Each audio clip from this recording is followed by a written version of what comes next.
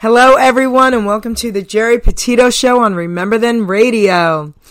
First, I want to give a shout out to RTR and the two owners, Stevie and Angel, because without them guys, we wouldn't have this platform. And without this platform, guess what? I wouldn't be having this interview today. You know, I have to say hello to a couple people first before I even introduce my incredible, legendary guests, because they're the reason that this actually happened. John Monforto, the official Philadelphia Rocky. He introduced me to a friend of his who has many contacts. Her name is Lois Lipton, and she is now a friend of mine. And it was because of her that I actually got this interview today. So this is my very first recorded interview on RTR. I hope everyone enjoys it. Again, I am incredibly, incredibly honored to even be doing this interview today. Hello, everyone. Drum roll, please. The Geeter with the heater, the big boss with the hot sauce, Philadelphia's broadcasting pioneer and legend, the one and only Jerry BLAVAT, right here on the Geri Petito Show. Somebody pinch me. Hello, my friend. How are you? You are the greatest thing that ever happened since radio. The fans out there listening to this young lady, she is a major star. And I'm not talking about Sally Star. I'm talking about this star. You're amazing. Listen, let me hold it before you start. How's a little girl like you that was born in 1961 know all about this wonderful music when you were just a little girl? I started a year before you were born. All right. I'm going to share something with you, and I say this on a lot of my interviews on RTR because that's where all the music is. I'm on 5 different networks, but what I always say when I play the oldies and I do the shows with the music is this. I say, I was born too late. And the reason I say that is I should have been a hippie in the 50s. I would have had a black leather jacket on, a ponytail, and a poodle skirt. I was a huge Elvis fan and oldies and hip-hop, and here I am. And never in a million years did I ever think I was going to be interviewing you. I mean, think about that. 1961 I was born, and I listened to you most of my life. And here we are today. Well, listen, I got to say, you just said Born Too Late. A great song by the Pony. Yes. Why was I born too late? Okay, you're right, baby. I know the song, honey. You know, I'm going to give you an opportunity to talk about anything it is you want to talk about today because there's just so much. But before we start with that, I want to just bring something up. They also called you the rebel jock that rocks the big clock.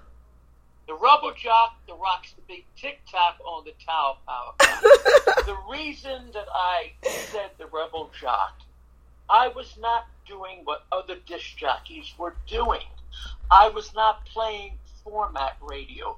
I was picking my own music. I would not let a program director dictate to me.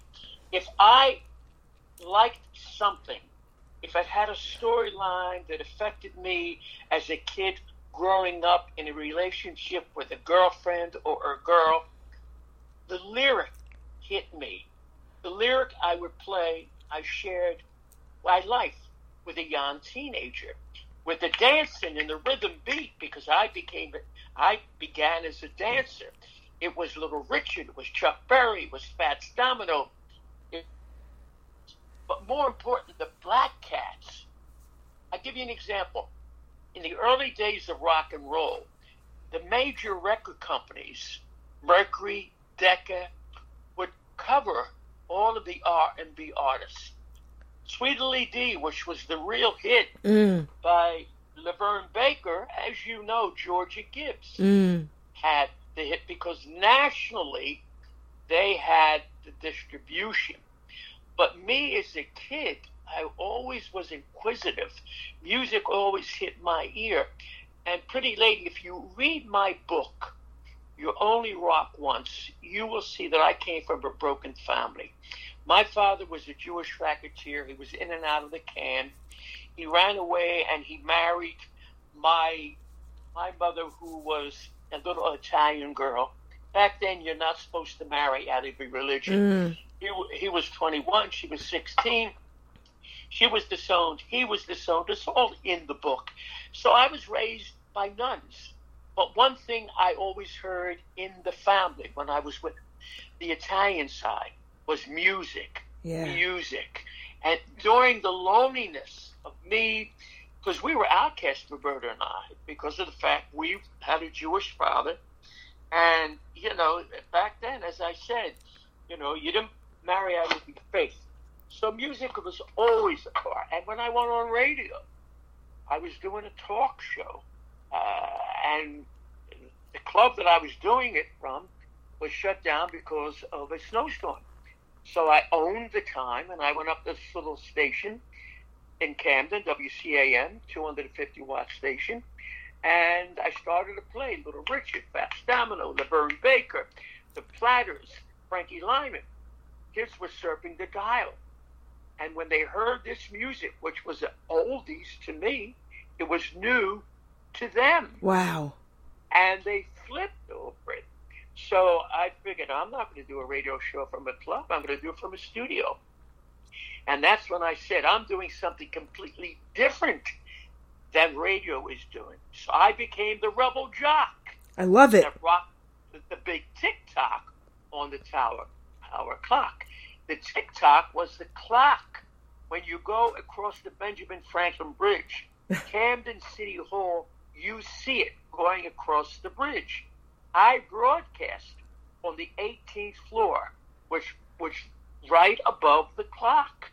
So I was the rebel jock, rocking the big tick-tock on the Tower of Power clock, because that signal that WCAM had was amazing. I mean, it would bounce right off the river.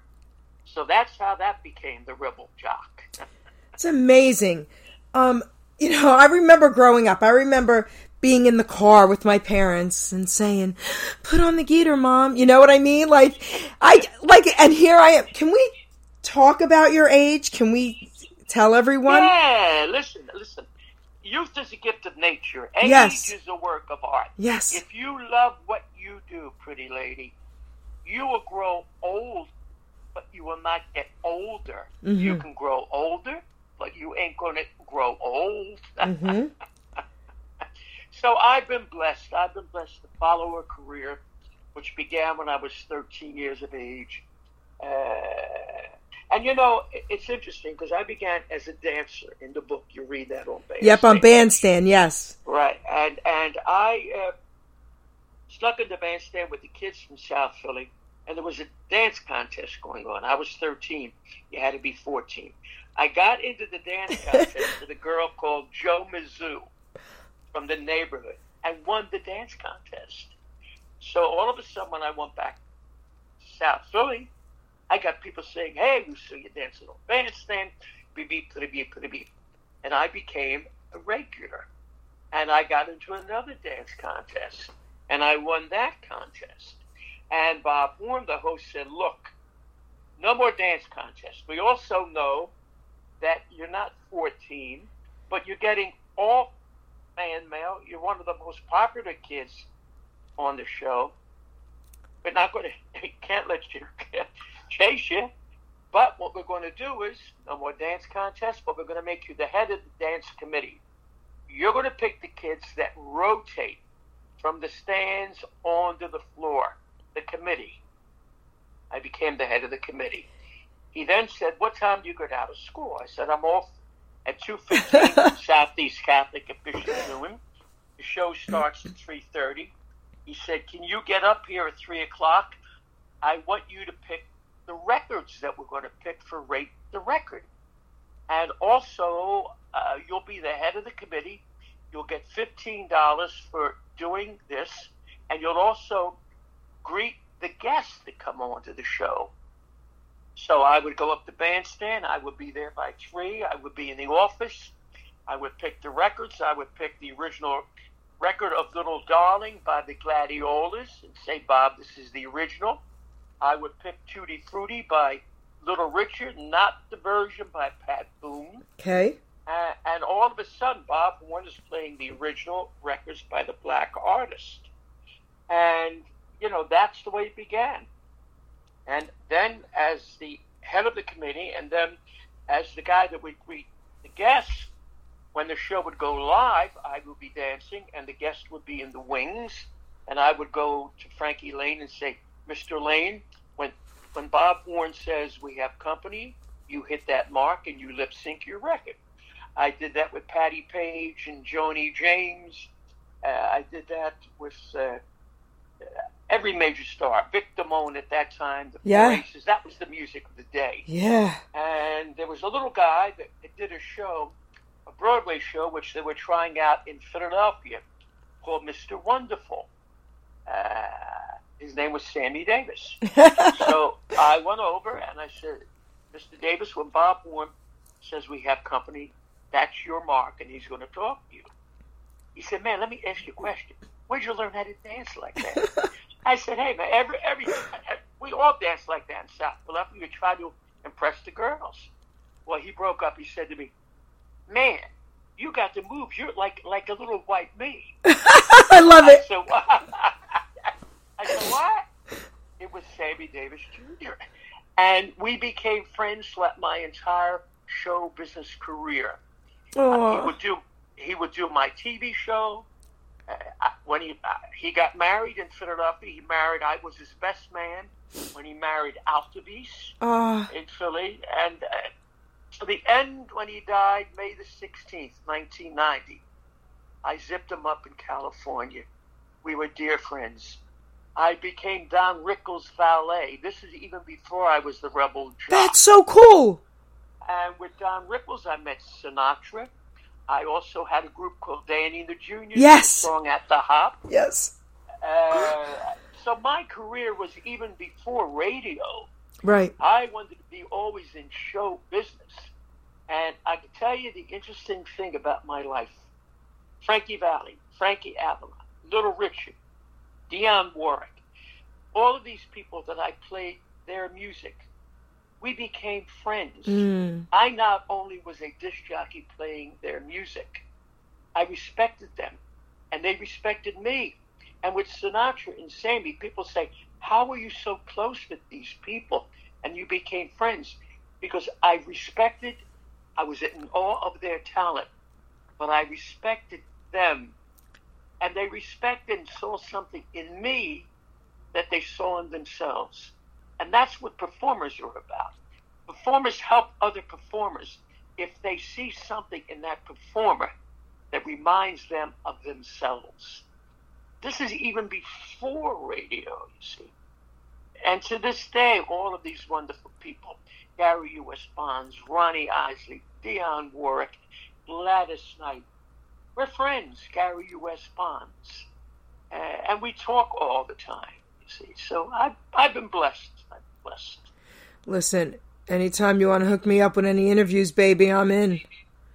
But, all kidding aside, you have been inducted into the Hall of Fame not just once, a few times.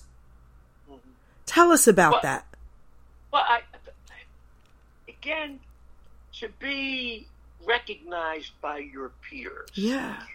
And it is a heartwarming thing because it says to you that you've been doing the right thing all of your life.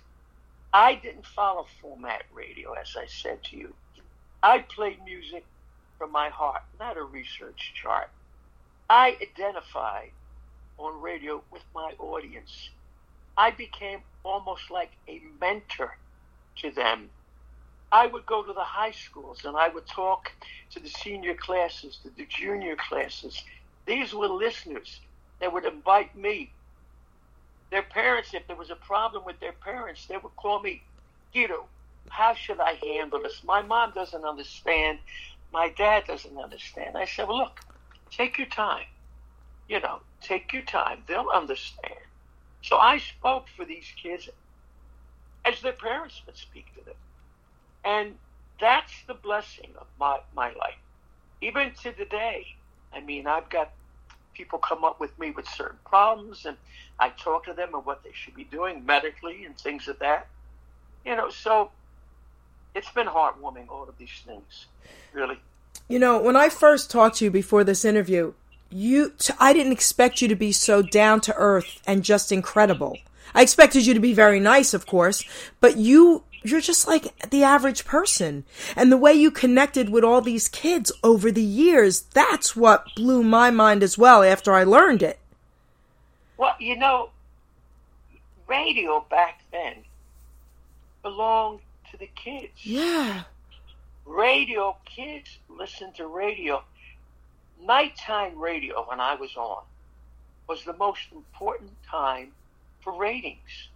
Because if you had a nighttime listenership of young kids, when they would go to bed, the parent would turn the radio off.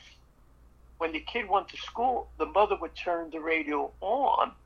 And if she liked what she heard, she would keep the radio on all day. That was the rating process. And it all began because of nighttime radio. Parents that listened to nighttime radio, they watched TV. Kids listened to the Geeter. They listened for Lovers Only. They listened for the Dedication. They listened for me to talk about them and their schools and the records that they liked. So I was, you know, there was a big article written for the Saturday Evening Post. It was by Bruce J. Friedman, who was a tremendous writer. He also wrote screenplays, and it was called The Number One Cat. Oh. And it was National Saturday Evening Post, like Life was a big magazine. And it talked about this kid from Philly who was not only a disc jockey, but a friend and a mentor to the kids, and it was me. And look, I always wanted to have the freedom, and you said when I spoke to you first, I'm no different than anybody else. I mean, I am just blessed that I can be a voice for other people. The music I played, music that I wanted to play. If I liked it, I wanted to share it with someone. And I was right. I mean, the first to play Twist and Shout. Yeah. The first to play Sherry. First to play Don't Make Me Over. The first to play He's So Fine. The first to play so many songs. Because I had the freedom. If a promotion man would come in, if he had 5 records, I would listen to it. And I'd say, hey, this is the record that's going to be a hit. And I'd play it. And it was a hit. I was gifted with an ear for music. You mentioned Sherry Baby, right? Mm-hmm. Who the heck was that Sherry chick anyway? Do you know Michael D'Amore?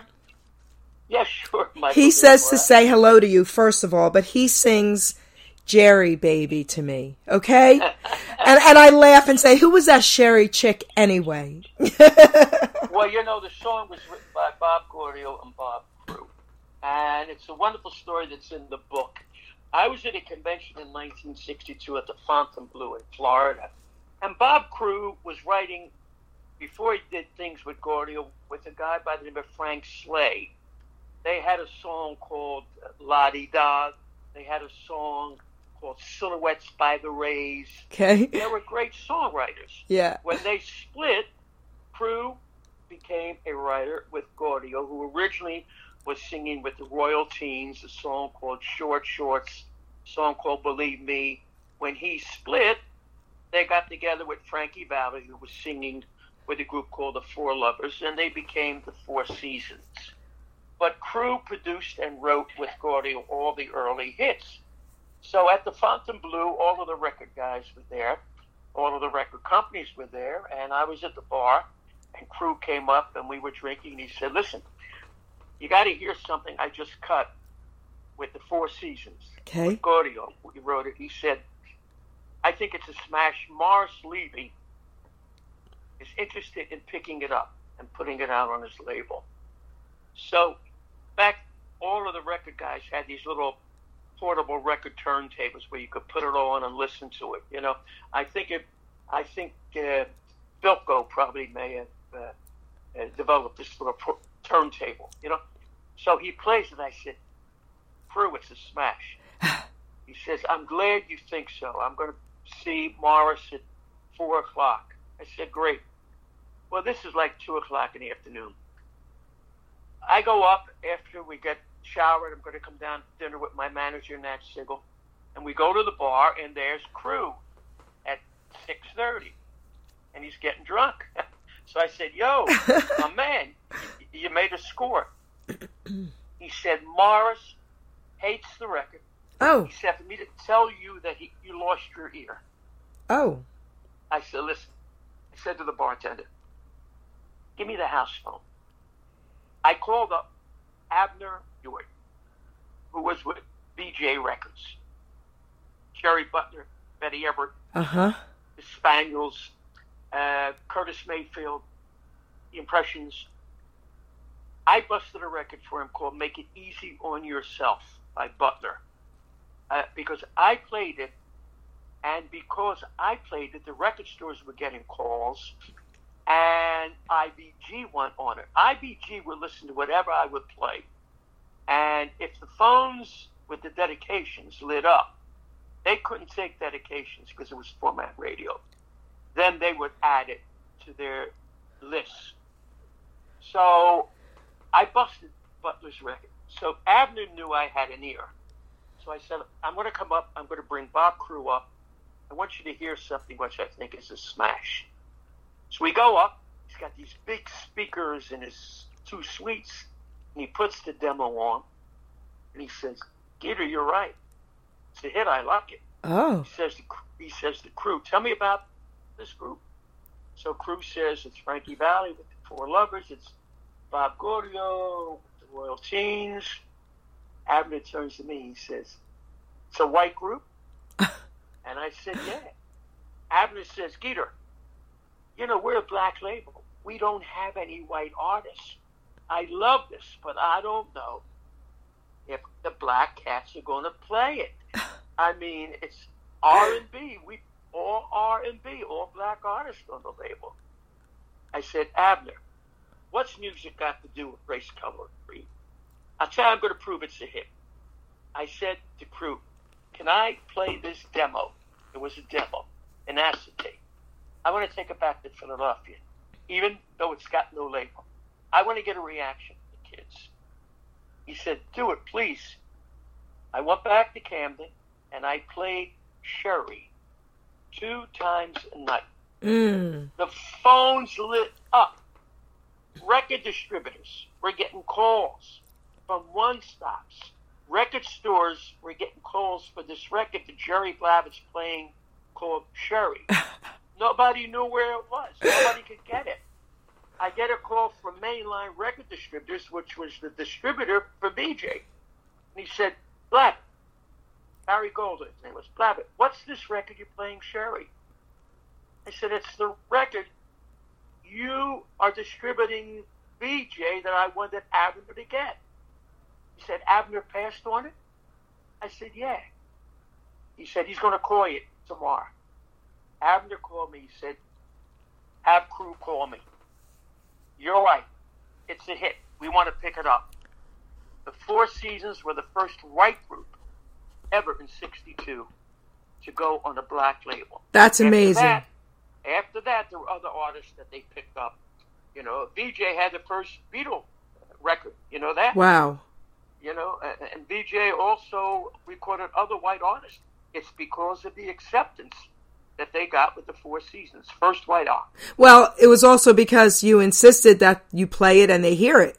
So you had a lot to do with that. I knew it was a hit. Yep, you had a lot to do with that. What? Same thing with Dionne Warwick. Florence Greenberg, who owns Scepter. Burt Bacharach said to me, listen, I want you to hear something I just cut with Dionne Warwick.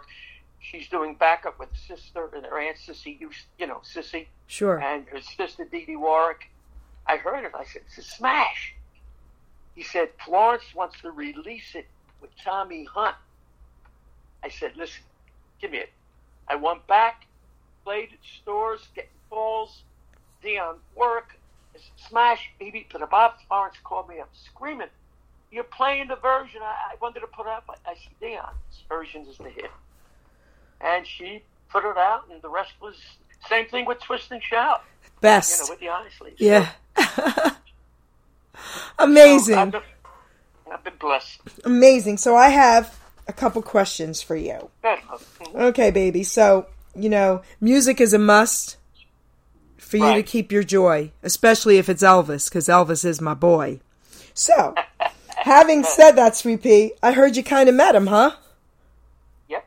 Tell us. I'll tell you what happened. Fats Domino, as I said, a dear friend of mine at that time. He just passed a little while ago, several years ago. I had to fly out to California. It may have been the time when I did the Monkees. Fats was appearing at the Flamingo. So I had a layover, and I figured we flew into Vegas coming back. So I went to see Fats. He was at the Flamingo during the Lounge Act. And he didn't know that I was in town to see him. So I sat right up front, and he saw me because he had done my TV show, and we were friends. And he said, "The Gator's in the house. The Gator's in the house." And when Fats would end his set, he would end it with when the Saints come marching, and everybody would be leaving the stage, okay, blowing the horn, and Fats would be, that way in the Saints, and then he'd leave, and they'd be going through the audience singing "When the Saints," and he said to me, "Man, come on back in my dressing room." So I went back to his dressing room, and, when Fats, he would sweat when he was on stage, so he had his valet back there, and he would take his shirt off, and he'd be all toweled up because he was sweating, and I'd be facing Fats, and the door would be behind me. Okay. So there's a knock on the door, and Fats says to Bernard, his valet, "Hey, open up the door. See who it is. See who it is." So Bernard went to the door, opened up the door, and he came back to Fats and whispered in his ear. Fats said, "Let him in. Let him in." In walks Elvis Presley. Mm. Now I got my back to him, and he goes to Fats, and I look at him, man. He was in Vegas doing the one-man show they brought back where he sat in the audience, was dressed all in black with an audience. I looked at this cat. I said, "Man, that ain't strange, but this cat's really a handsome dude." Yes, baby. All right, handsome. He has a black leather, and with the pitch black hair. So Elvis says to Fats, "Mr. Domino, I'm your biggest fan." And Fats says, "Well, Elvis, man, I know everything you've done." And he said, "By the way, say hello to my man, the Geeter." Yeah. He turns to me and he says, "Mr. Geeter, it's a pleasure to meet you." When I broke up, I said, "Elvis, you don't have to call me Mr. Just call me Geeter." He says, "I call everybody Mr." Down south, yeah. We met, and then Sammy Davis was a big fan of his. Yeah. Big fan, and I saw him again with Sammy. But he was something, man. He was something else. But, I've met, Sinatra. I mean, to be in the presence of these people, as I said, it's mind-boggling. Mm. I mean, I'd sit with Frank, and we'd have dinner together. I would send Frank out and his wife Barbara macaroni. I would send Sammy out macaroni. Oh. Rickles macaroni from Philadelphia, Toledo's macaroni. But they looked at me as a person they could trust. Right. I was a fan, but I respected their privacy and I respected their trust. And that's what it was, Well, I never got to meet Elvis. I actually still have the ticket framed from 1977. He passed away before that concert. I was 16. In my Elvis poker room. I had an Elvis poker table made as well. I got to interview his nurse, Marion, I talked to her yesterday, actually, years ago. Yeah. And I was supposed to meet Priscilla at one of the concerts, but then COVID hit, and I got a hello from Priscilla. And I'm going to be interviewing the gentleman that goes by Elvis Aaron Presley Jr. So, now talking to you, who met him, I would love to hug you. I would love to hug you anyway. If you would have met him. Oh, please. I'd be in jail. He was very, very humble. he was, and it's so sad. Yes. So many of the great stars, unfortunately, for some reason, got hooked on drugs and alcohol. Frankie Lyman, right? I mean, Whitney Houston, right?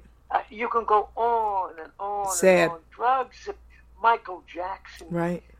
When God gives you a talent, that is a gift from Him to you. It's a precious gift. You have to protect that. You have to appreciate that. And you have to know that you are in a position that young people are impressionable with not only the way you sing, but your lifestyle, the way you act. That's why when that movement came with drug culture, I stayed away from that, where all of these artists, they have a responsibility to the audience. You've got to be straight. The audience, as I said, are impressionable. Yes. And it's so sad with Elvis. Yes. And yes. I met him in his prime. Yep. In his prime. And his grandson, rest in peace as well, Ben. It's just, it's right. heartbreaking. It's heartbreaking, Jerry. I'm going to share something with you because it's interesting you brought up God's gift and your talents. I write poetry. I'm an author and all that. And in one of my poems, I talk about our gifts and our talents. And that's what it's titled, actually, Gifts and Talents. And I say, we're all given gifts and it's up to us to figure that out and honor God by using it and sharing it. And do wonderful things that you're doing, talking to your audience. That's the important thing. When a light from God. Yes. I tell the story about a fellow by the name of Saul, who was on his way to Damascus. That's right, baby. To persecute the Christians. That's right. And a light hit him. And the light said, Paul, why do you persecute my Christians? He became the greatest saint. That's right. In Catholicism. He saw the light. God saw something in this person that was a sinner, a persecutor of Christians.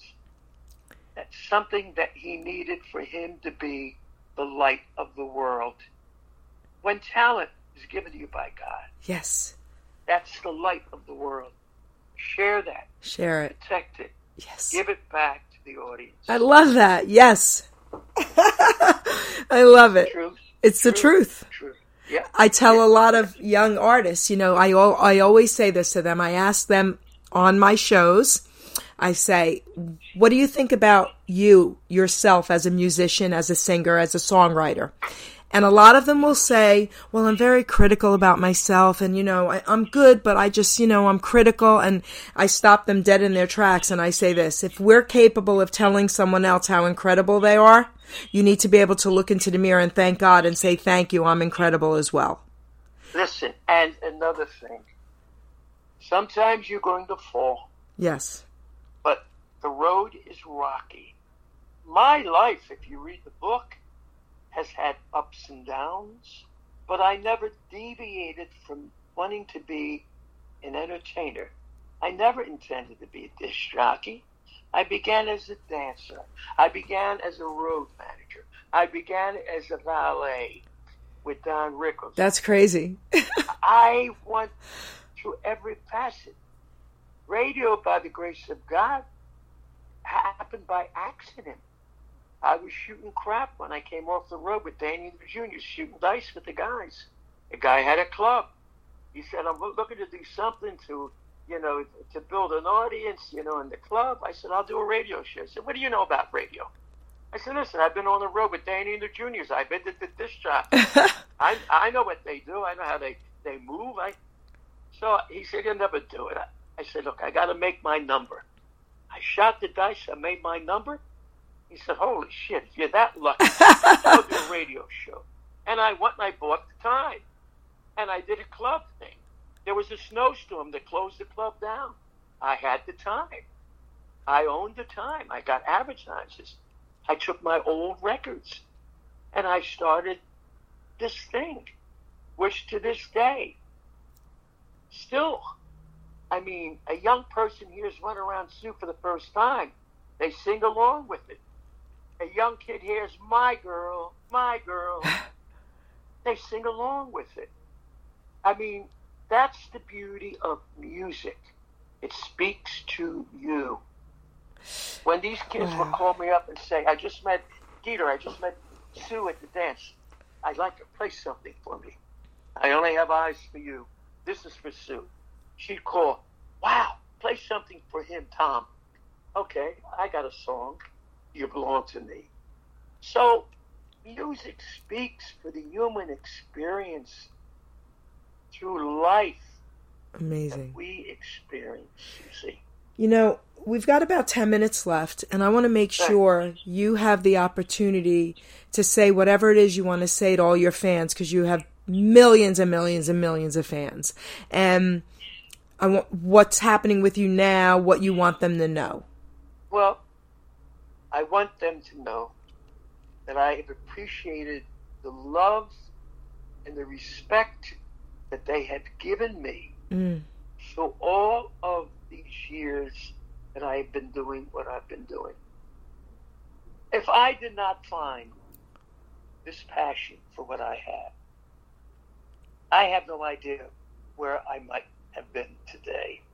People say to me, well, if you didn't become the Geter, what would you have done? I might have become a priest. I've always wanted maybe to teach, and I teach through my music. But I grew up in a world that will never be. There was a world of neighbors. There was a world of respect.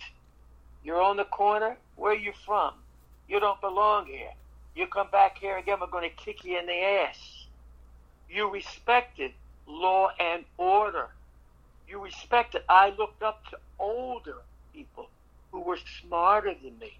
People in show business that I wanted to emulate. It's a different world today. Right. All of those people. And the young people today who understand who I am. I'm from an old school. Do unto others as you would have them do unto you. Regardless of race, color, or creed, or denomination, we're all God's creatures. Respect each other. Don't push, push, push. Respect each other. Everything will be the way it will be in time. It takes time for change. And that's what I am. I am who I am, and I do what I do. It's amazing. You're amazing. Do you want to tell them where you broadcast from now? It's interesting, love. If they really want to know who this guy is, get a copy of the book that You Only Rock Once. There are 3 screenplays being made on this. But there is so much information from my childhood, from the loneliness, from the nuns being raised in Catholic school, from Bandstand, from meeting Sinatra, who called me Matchstick, and we became lifelong friends. If you really want to learn what America was back then, and it will never be, I could never do today what I did back then. Amazing. Because it's a different world. But if you read the book, yes, you'll get a sense of where it all came from. Well, I'm going to order that book today, and when I get it, I'm going to text you a photo of me holding it. And listen, I'll sign it. You go online, Amazon.com. Yep. And it's still a bestseller, and you've got to read the reviews on this. Yes, I don't need to read the reviews. I need to just read it because, first of all, I'm honored. I want to say my thank yous to you, first and foremost, for giving me this incredible interview, Geri. Listen, pretty lady, you found a passion. Don't let anybody take that away from you. No. And I would really like to meet you. Come and see me anytime, wherever I am. You know, I'm at Memories in Margate over the weekends. I'm at Bally's on a Thursday night beach bar from 4 to 6. I'm at a wonderful place in Atlantic City called the Showboat on Tuesday. It's called the Lucky Snake Arcade and Sports Bar. From 4 to 5, you can bring the entire family. And then I'm in Seattle City at the Your House Pub with a happy hour.